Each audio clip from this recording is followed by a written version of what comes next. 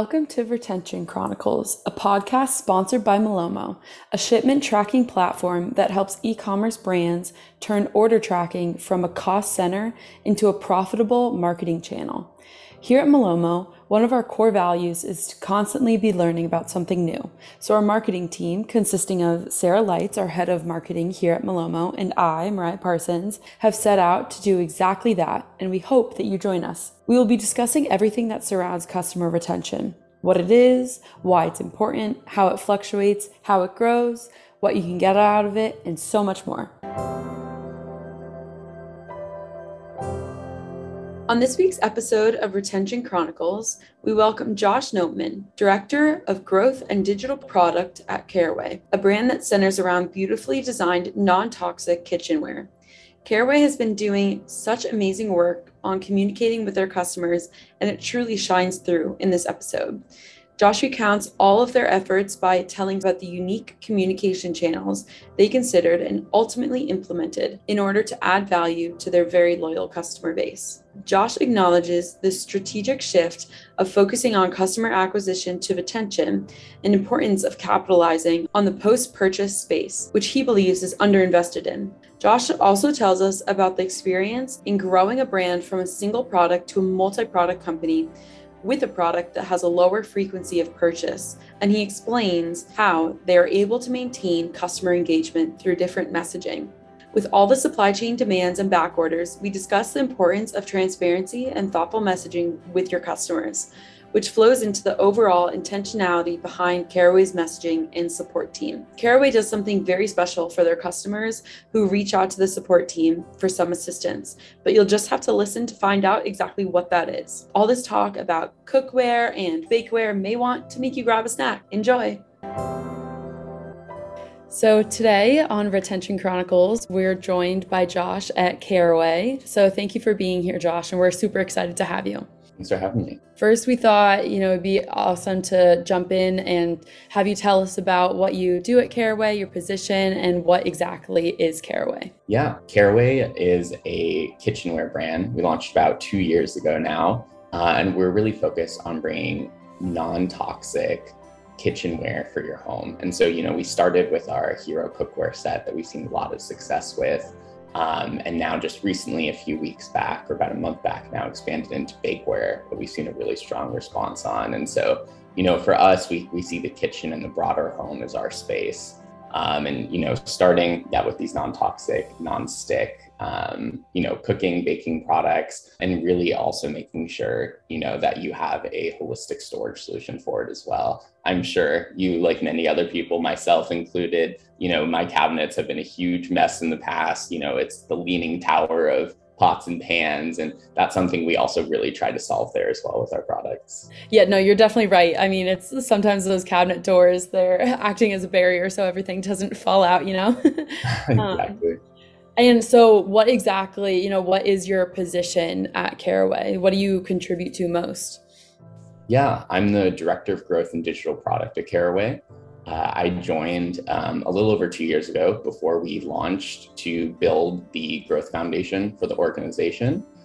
We've grown pretty tremendously since then. I was employee number 4, including our founder. Now we're in the mid-20s. And it's been really exciting, to build out a team here. But yeah, it separates, we cover a lot of ground. It includes kind of growth marketing, so acquisition and retention efforts. A lot of the data efforts for the organization are also centralized on my team, and digital product. So for us, that's kind of the core e-commerce business that makes up the vast majority of our sales, and really making sure that we can take that and evolve it kind of similar way that we would with our own marketing channels, right? We really wanted to consolidate those, integrate them, bring them under one team so we can kind of treat them the same way, take learnings from both, and kind of continue that optimization. Yeah, sounds like, you kind of play a hand in everything. And so with that, how do you try and approach growing that retention? What's Caraway's approach when you're trying to grow into that space? Yeah, retention's been a really interesting one for us. Since we've launched, we've had really, really strong brand loyalty, but for the longest time, we couldn't really capitalize on it. On our site now, I think we have over 20,000 reviews. We average a 4.8. And consumers just really, really love our products. And so they've been clamoring for more. And with this bakeware line that I mentioned that just launched, this was really our chance to deliver on that. So most requested product line, and the response has been tremendous. And so, we really kind of had to change gears a little bit. We're used to being an acquisition focused organization. And really think, okay, how can we capitalize on this brand loyalty with our customers? And, it's a lot harder than you'd think to, really do retention marketing effectively, right? It's not just, let's send a few emails, people will buy, it'll be great, we're done. No, you need an integrated strategy. You need an ongoing strategy, to make consumers aware. And I think that's one of the biggest challenges of retention marketing in general is, you have these channels at your fingertips, but at the end of the day, even if you have the most loyal, engaged email list, for instance, 50% of those people aren't going to open your email and most likely not even see it. And so the challenge is, okay, how can we make our customer base even aware that this new product exists, many of whom have written in surveys and reviews that they want it. And so that's kind of, challenge number one, and one that we've really dove into, from the start with the launch of this product. Yeah, that makes a ton of sense of trying to find different channels so that you get, that uniform awareness of all the different initiatives that you're doing. So you mentioned the email list and how one of those hurdles is having an open rate of 50%. And so what are some other ways that you try and launch these new, as you said, the bakeware line, and really try and get those different initiatives across multiple channels? Yeah, so we have a couple kind of, I would say, core channels underneath our retention umbrella. So email, I mentioned, is a big one of the biggest. SMS, we've seen a lot of success with, both in the past and for this launch. We did an early access for SMS. And I remember, I think it was 7 p.m. at night or something Eastern. I was glancing on the site and all of a sudden there were 2,500 mobile users on there just on our bakeware pages, so excited about it. And the purchases started rolling in from there. It was our very first push. And so that's kind of been really key to our success as well. It has much, much higher kind of open rates, kind of considering the more intimate it is as a medium. We do run Facebook ads and things as well for that. But two others that I think have been, really important for us and we see as an important aspect moving forward is direct mail. We have the addresses of everyone who we've shipped our product to, obviously.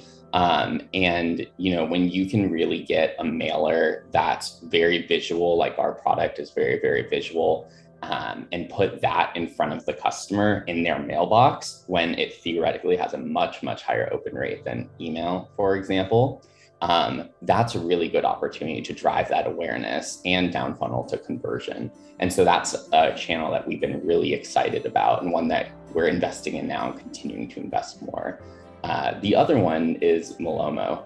For us, our tracking page has a tremendous amount of traffic, as customers come back again and again to check the status, to click through perhaps to our care and cleaning instructions and things like that. And so we already integrate and are continuing to integrate even more our bakeware products and new products as they come out into that Malomo tracking page. Because like I was saying, it's really all about driving that awareness. And so the challenge for, retention marketing for, launching these new products is, how do we make them aware? How do we, show consumers this product where in places that their attention is going to be?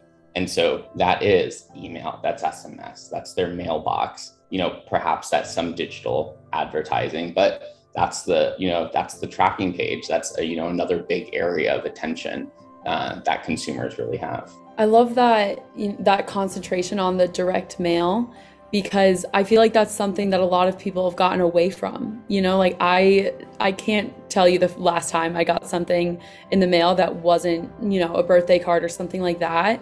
And so I think especially for like cookware and bakeware, that is a very interesting route to take because it is so like closely tied to the home, and your products are beautiful. So I can just see like having something in front of me that you can look at and just kind of picture in your own kitchen. I think that's a great avenue. And of course, we love Malomo and all the tracking page stuff like that. But I haven't heard of another brand taking that route with the direct mail. Yeah, it's definitely an exciting one. And it's one, from a measurability perspective, growth marketers love because you have the addresses, you know who it's going to, you can do holdouts if you'd like. And so definitely one we're excited to invest more in moving forward. Josh, do you think especially with a lot of the iOS changes and not being able to track a lot of the traditional acquisition channels, that some of this old school kind of direct mail things that you might not have been able to do before or even wanted to do before might be kind of the future of marketing, going back to some of that in your hands kind of marketing, that direct mail where you can see it, where you can feel it, you're actually interacting with the people kind of thing is, I've been hearing some of these brands saying yeah, it's kind of something maybe going back to doing some of those things we used to do. Exactly. To put it mildly, measuring Facebook performance in the last several months since the iOS 14.5 rollout has been extremely challenging. And, measurability and targeting, were two of the biggest pros of using Facebook and why so many brands dove in there first.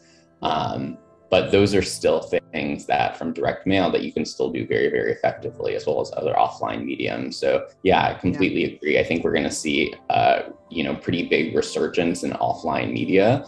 And I think a lot of people are going to need to, a lot of growth marketers are going to need to expand, their knowledge, their marketing channels, and, really approach things with a much more integrated mix in order to be successful. I think it's going to be a lot harder to be just successful on Facebook, and just have that be your whole business now. Yeah, It's definitely about thinking about creative ways and finding ways that people are actually interacting. I know we are Malomo, so we're going to talk about, but that's a really great avenue to talk about where people are interacting with them. And I think traditionally you hadn't really thought about that. That's a really great way to interact with your customers and talk to them about the care of their product, talk to them about other products that you have and kind of interact with them that way. And I think, before the, Shipmageddon a couple of years ago, people might not have even thought about that. Yeah, I think just like how we combine, acquisition, retention, and digital product, for us, it's all about those consumer touch points. And so those consumer touch points, it's a Facebook ad, it's a direct mailer, it's our e-commerce site, but it's also what happens after you order. So it's the emails, it's the tracking page, it's all of that. And so it's all those areas of consumer focus and attention, that we really, want to be there to capitalize on it. And one, to your point, that especially on the tracking page standpoint, has been underinvested, I think from a lot of places view it as a cost center, or a CX concern, than a marketing channel. And I think, they're really missing out on a lot of the potential there. As we're talking about the hurdles, one thing that came to mind as well with cookware, as opposed to some food and beverage or health and beauty products that are maybe consumed more often than cookware, I imagine that one of the other things that you have to anticipate or plan for is how to keep customers engaged and coming back with a product that's lasting for a longer time, right? Because cookware, obviously, you want it to be designed well enough that it's going to last because it's an investment. So how do you build out your customer retention strategy with that in mind? And how do you, make sure that you're having those touch points like we just discussed through different channels? But really, how do you have that goal in mind of keeping up that customer relationship? Yeah, it's a great question. And one that's definitely a challenge for us. When we pitch, our hero cookware set, right? We say these are the 4 pots and pans. These are the only 4 pots and pans that you need. And so that, also, while it's, a great marketing pitch because it is very true, but it also, shoots us in the foot a little bit of, from a retention standpoint of, it would be very counterintuitive for us to market that and then say, oh, by the way, here's all these other pieces of cookware we want to give you.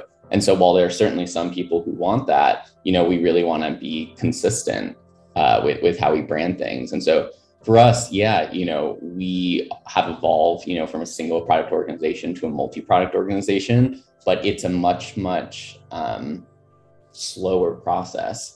And while I think, in some ways that's not ideal, in others, it gives us a lot of time to learn between each launch. We actually did a direct mailer to our existing audience, starting when we launched our line of accessories, pot holders, tea towels, aprons. And we did that, I believe, maybe 6 months after our launch. And we were so blown away by the response there. That's how we integrated it into this launch. And so, now that we have these extended windows between product launches, it's a really great opportunity to, test and see what works. So the next one is kind of that much better. But yes, definitely approach it in a very different way than a brand with a much higher frequency of purchase. Yeah, I think that's a great point of being able to capitalize on that time that you have so that you really can look at what went well with previous launches, like you said, with the linen line that you have. So then being able, like you said, carrying that direct mail into the new bakeware product launch. I think that's awesome. And I'm curious if you happen to know when, like with different products, what do you typically see as like the interval between buying or like purchasing for products? I'm not sure if you have that stat at the ready. Yeah, it really depends. So, we have our VIPs who order instantly, right? Like those people who they get the text, they see bakeware's there, they buy it. And, that's a fair amount of people. But, as we kind of get towards, the larger parts of our customer base, it takes more time, more marketing, in order to kind of push them over the edge, right? And so I think that's kind of on us as marketers to make sure that we do a great job of telling that story and making them informed, of it in the first place.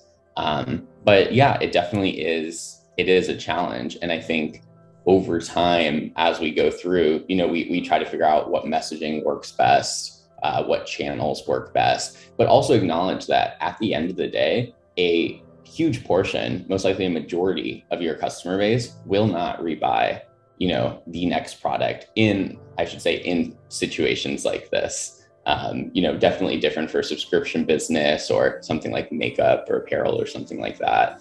But, if we had, for instance, 50-70% of people buy the bakeware, that would be a massive win. And it's something, that uptake rate, that we're definitely tracking kind of as we get further from the launch. We're really looking at that, the returning customer cohort separately, of course, and our new customer cohort, and trying to really get that number up as much as possible. But yeah, for us in general, from a business perspective, right, it's hard to evolve from a single product organization, right?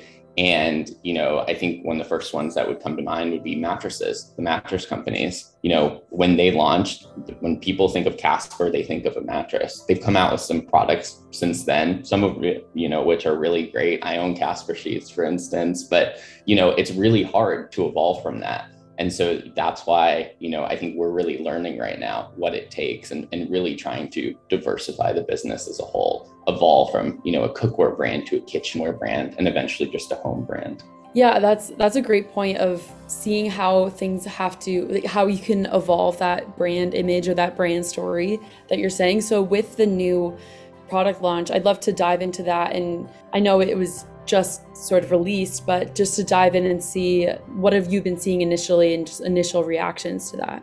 Yeah, we've had a really strong response. And what's been interesting was, like many brands right now, we're facing huge challenges on the supply chain front. And so we actually launched bakeware with a pretty sizable back order period. It was about a month long, month to a month and a half. And people still bought it. They put the money up and they still bought it. And, at this point, we're about 4 weeks post-launch. We're seeing people continue to buy it, even as our most popular SKUs are shipping December 30th. And it's now October 20th, and that's the kind of loyalty I was talking about, right? People really want this. They're going to pay off that credit card statement and probably 2 after it before they even receive this set, which is going to be post-holiday. And so we've been really blown away by the response. And so, facing those supply chain challenges combined with, how much we under forecasted the product has been definitely a challenge, but a good problem to have, definitely in the scheme of things here. So would you say, like, would you attribute to a lot of that of having customers be comfortable with them receiving their products, months down the line, of just having such good quality product and, giving resources to your customers on how to take care of, their cookware and already having that experience versus perhaps being a first-time buyer? Yeah. I think, on one side, I think we got a lot of consumers very used to it when our original back order for our cookware started in April of 2020, shortly after kind of COVID had begun. As more and more consumers were inside and cooking from home, they really looked to home brands, and cookware was a category that saw substantial growth as people were, spending a lot more time cooking. And so we've kind of used that time to optimize our backorder messaging since then to focus on the urgency, be as transparent as possible, all the way from our product page to checkout to emails, transactional emails after everything. And we feel like we've optimized that process pretty well since then. But also to your point, I think, arguably the best retention strategy is just having a great original product. And for us, people who have now had their cookware sets over a year, that is what really kind of makes them even eligible in the first place, right? Like, we can have the best email, SMS, whatever marketing strategy. But if consumers don't love their current product, they're not going to buy, no matter how much beautiful imagery we throw at them, right? And so that's kind of like the key part. And so, for us, and that's why, I think we're really proud of the products that we put out. And that's why sometimes, we know we could definitely release products a lot faster, but we don't want to release products unless they're of kind of the quality that our customers would expect of us. I think that says so much for you guys and for your brand, and like how authentic you are about making really good products, that you're just doing it and you're doing it really intentional, and you're going to make really good products and you're going to put out something really great. And so your customers are going to buy it no matter how long they have to wait for it. Yeah. And it's something we're very grateful to our customers for. And we're always collecting feedback on, what new product lines. We've seen some crazy ideas. We've seen a lot of consistency on others, but it's also a lot of fun. I remember when we started surveying customers about bakeware specifically after we saw how important it was, we asked an optional question of, send us a picture of your cabinets. And I must have looked through 300 photos of cabinets that were incredibly messy. Some were disastrously messy. They had this bakeware that all stained and gross and stacked, and this is falling out, and the cabinet door's barely holding it in. And, when we see pictures like that, I mean, one, it validates kind of our strategy of taking a holistic view of the product and including storage. But it's also great for our before photos, when we launch the product and people, we say these are literally real kitchens. These are kitchens of our customers. They showed us how it is now. And this is why, this is the new product. This is how we designed it to be different for you. We really want to solve that problem.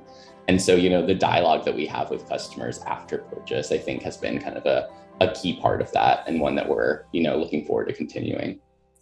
I'm curious now, you mentioned with the feedback that you get that you've gotten some crazy ideas. Ooh, that's a good question. I'm struggling to have one that comes to mind. Or one that he can share. Or one that I can share for that matter. Yeah, let's just say that they have been all over the map, and people think, of their specific niche and what would be great for them. Because I mean, that's obvious, that's what we're asking. We're not asking of like, would this be, a product that many people use? And so there's definitely been a product here or there that I honestly didn't even know existed prior to reading what their response was. And some I definitely had to Google before, presenting the survey results. Mm-hmm. That's funny. I'm also curious on a more, serious note, how do you collect that feedback? So is it mainly through surveys that you send out via emails or SMS after a purchase, or, what avenues do you explore with that? Yeah, primarily email-based surveys. We have a pretty substantial portion of our buyer base opted into SMS right now as well. So that's something we'll also be exploring. But yeah, we really do try to collect as much quantitative and qualitative data as possible. And as our customer base has grown, we've been sending this to larger and larger segments of our base. And a huge portion want to respond, which is what's really interesting is, we'll send them a survey, we'll most likely offer, a raffle of a gift card or something like that. But, a huge portion, just like when a new product comes out, are responding right away. So like if I launch the bakeware survey, I hit send, right? I believe in less than, I don't know, a couple hours, we literally have hundreds of responses of people who are they seem to drop what they're doing just to, provide their feedback. And that's so cool. And it allows us also to do these surveys pretty quickly and get the results and turn around maybe a follow-up survey or things like that. And so that's been really cool to see as well. Yeah, that's so interesting. And I forget where I first heard it, so I'll fact check it. But it was a podcast that I was listening to, and I'm a fanatic for psychology. And one of the tidbits they shared was if you ask people to give their opinion, then usually they're more than willing to do so, because they just, like it's our nature to want to tell people what we're thinking. So that lines up pretty well with collecting feedback and customers wanting to share, like, oh, I have this idea, as crazy as it is, or as niche as it is, this is what I'm thinking, or this is what I really like, what I don't like. And that very much is similar to what you're saying, of you get a lot of engagement pretty quickly from those surveys. Exactly. I think listening to customers, well, it's a cliche, it's hard to overstate how important it is. When we were early on as a business and we didn't have a ton of creative, to run for Facebook ads, we're still figuring out what messaging works. We relied pretty heavily on reviews. And, at the beginning, I remember, building the Facebook ads myself. We would take UGC of, customer submitted, pictures and videos that they sent in of their new cookware that they love so much, and the reviews, which are incredibly, some are incredibly verbose in how they describe their experience with their cookware. And so we would literally take those, we'd take the UGC, we'd take the review, run it as an ad, throw it in an email, pulled it into Google Shopping. And that really helped build a lot of our initial marketing foundation. And, we had our brand copy, we were refining our messaging points, but just showing customers what other customers voluntarily told us. And that's kind of the approach we've taken with everything. Mm-hmm. And along with that messaging, you had mentioned earlier about the intentionality behind the back order messaging and optimizing for that. So what does that messaging look like? Yeah, so I think first and foremost is the transparency aspect. I think what would have maybe worked in the short term but backfired a bit later would be, if we essentially just like hide it, maybe put it in small, at the bottom of an email, or, very small asterisk somewhere. And so, myself, I worked very closely with our head of operations and head of CX to really, look at the entire experience and be transparent. Okay, this is when it's shipping, and carry that forward so that later there isn't any complaints. We try to be a little conservative, so most likely they're going to receive it early as well, which is also, a nice little surprise and delight there. But I do think customers appreciate that transparency, and it also drives urgency, right? We're saying this is when it'll arrive, most likely, but also, an example of bakeware, we already sold out of the batch before this that was shipping, 3 weeks earlier. So, it kind of pushes them to say, okay, well, I don't want this batch to sell out. I want to buy a part of this batch. And so it kind of has the dual function of being very transparent, like, we want to do, but also conveying that urgency. And I think what goes so hand in hand with that is also trying to understand the customer and put yourself in their shoes. So as, we can use the bakeware example again of as you're preparing to launch this new product, how do you then, try and anticipate what your customers are going to want and need in terms of that communication, but then also with the product line? Yeah, I think we rely pretty heavily, one, of course, when we discuss it internally, we have some, pretty open dialogue of questions, so on one end, our CEO who knows the bakeware backwards and forwards, right? He'll present it to the team, and then we'll ask all these questions, most of which she's thought of, but of course there's always something here or there. And so we kind of do that internally. We do chat, with friends and family, whether it be the features we're thinking of focusing on, what's important to them, in tandem with that survey data as well. And so, it's pretty scrappy to a certain extent, but we try to anticipate as much of, I guess at the end of the day, we're consumers too. And we try to approach it of, yes, this is our marketing hat. Yes, we want to say this, but like, what do people really care about? And that's what, we've really pulled in as much feedback as possible. That's great. I noticed too, a big part of the customer journey for Caraway is comforting your customer during the buying process, because it is, like we said, more of an investment with cookware. So I noticed that you guys have a 30-day trial period that you can try things out and happily return your products if they aren't for you. So what I'd like to know is, what's the motivation to have that trial period so that,